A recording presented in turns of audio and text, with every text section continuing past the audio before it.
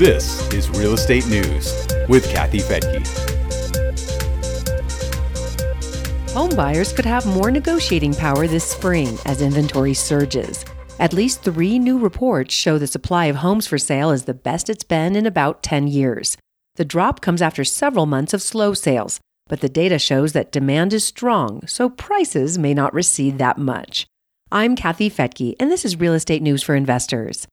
It may be too soon to call it a buyer's market, but Zillow, Redfin, and RE/MAX all agree that the market is tipping a bit towards buyers.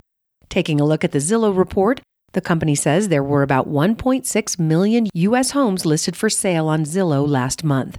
That's 1.2% more than last year, and it's the first time we've seen a year-over-year gain on Zillow since 2014.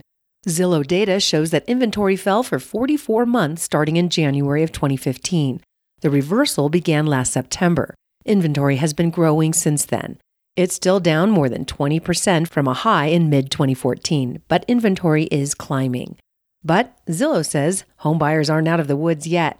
It says this sudden upswing in inventory is not doing much to keep prices from moving higher, but it does say there's a glimmer of light on the horizon for buyers. The median home value in January was $225,300. That's up 7.5% from a year earlier. The report also includes rent data. It shows that rents have risen 2.1% this past year to a median of $1,469. Rents rose the most in Orlando. They were up 7.4%. Redfin is also reporting a 44-month high for inventory, but pegged the increase from last year at 6.3%, which is much more than Zillow. It used data from the 81 markets that it tracks. 54 of them had more homes on the market than they did a year ago. Redfin shows a median price of $285,900, which is also much higher than Zillow. That represents a 2.9% year-over-year increase. It did not provide data on rent. RE/MAX also issued a report saying the January increase in inventory is the largest in at least 10 years. It says that year-over-year home sales dropped 11% across the 54 metros that it tracks. That contributed to a 6.4% increase in inventory during that same time period, which is about the same as the Redfin report.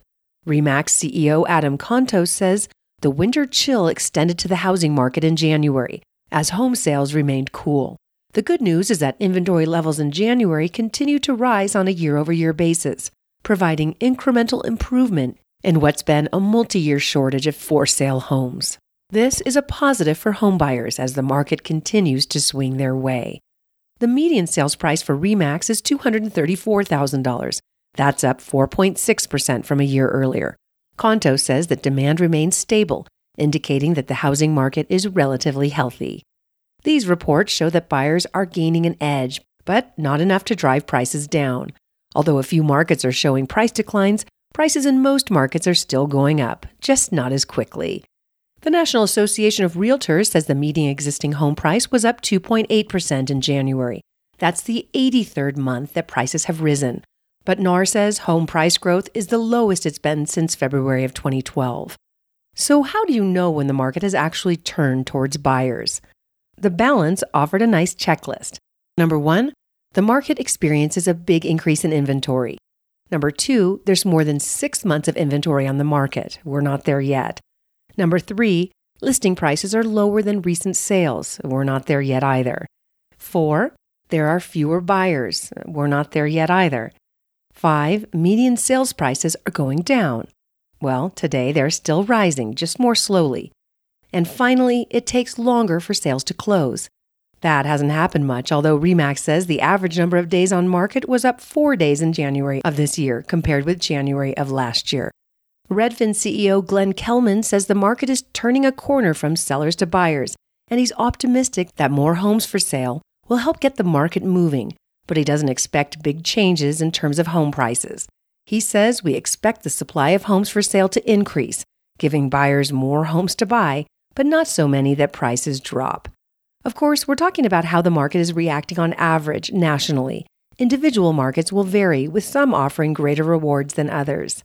As we've seen in many high-priced markets, affordable homes are in high demand. You'll find links to these reports in the blog for this podcast at newsforinvestors.com. You'll also find information on our website about really great secondary markets for home buyers and single-family home investors. And if you like what you hear in our podcast, please remember to subscribe. It helps us a lot. I'm Kathy Fettke, and thanks for joining me here on Real Estate News for Investors.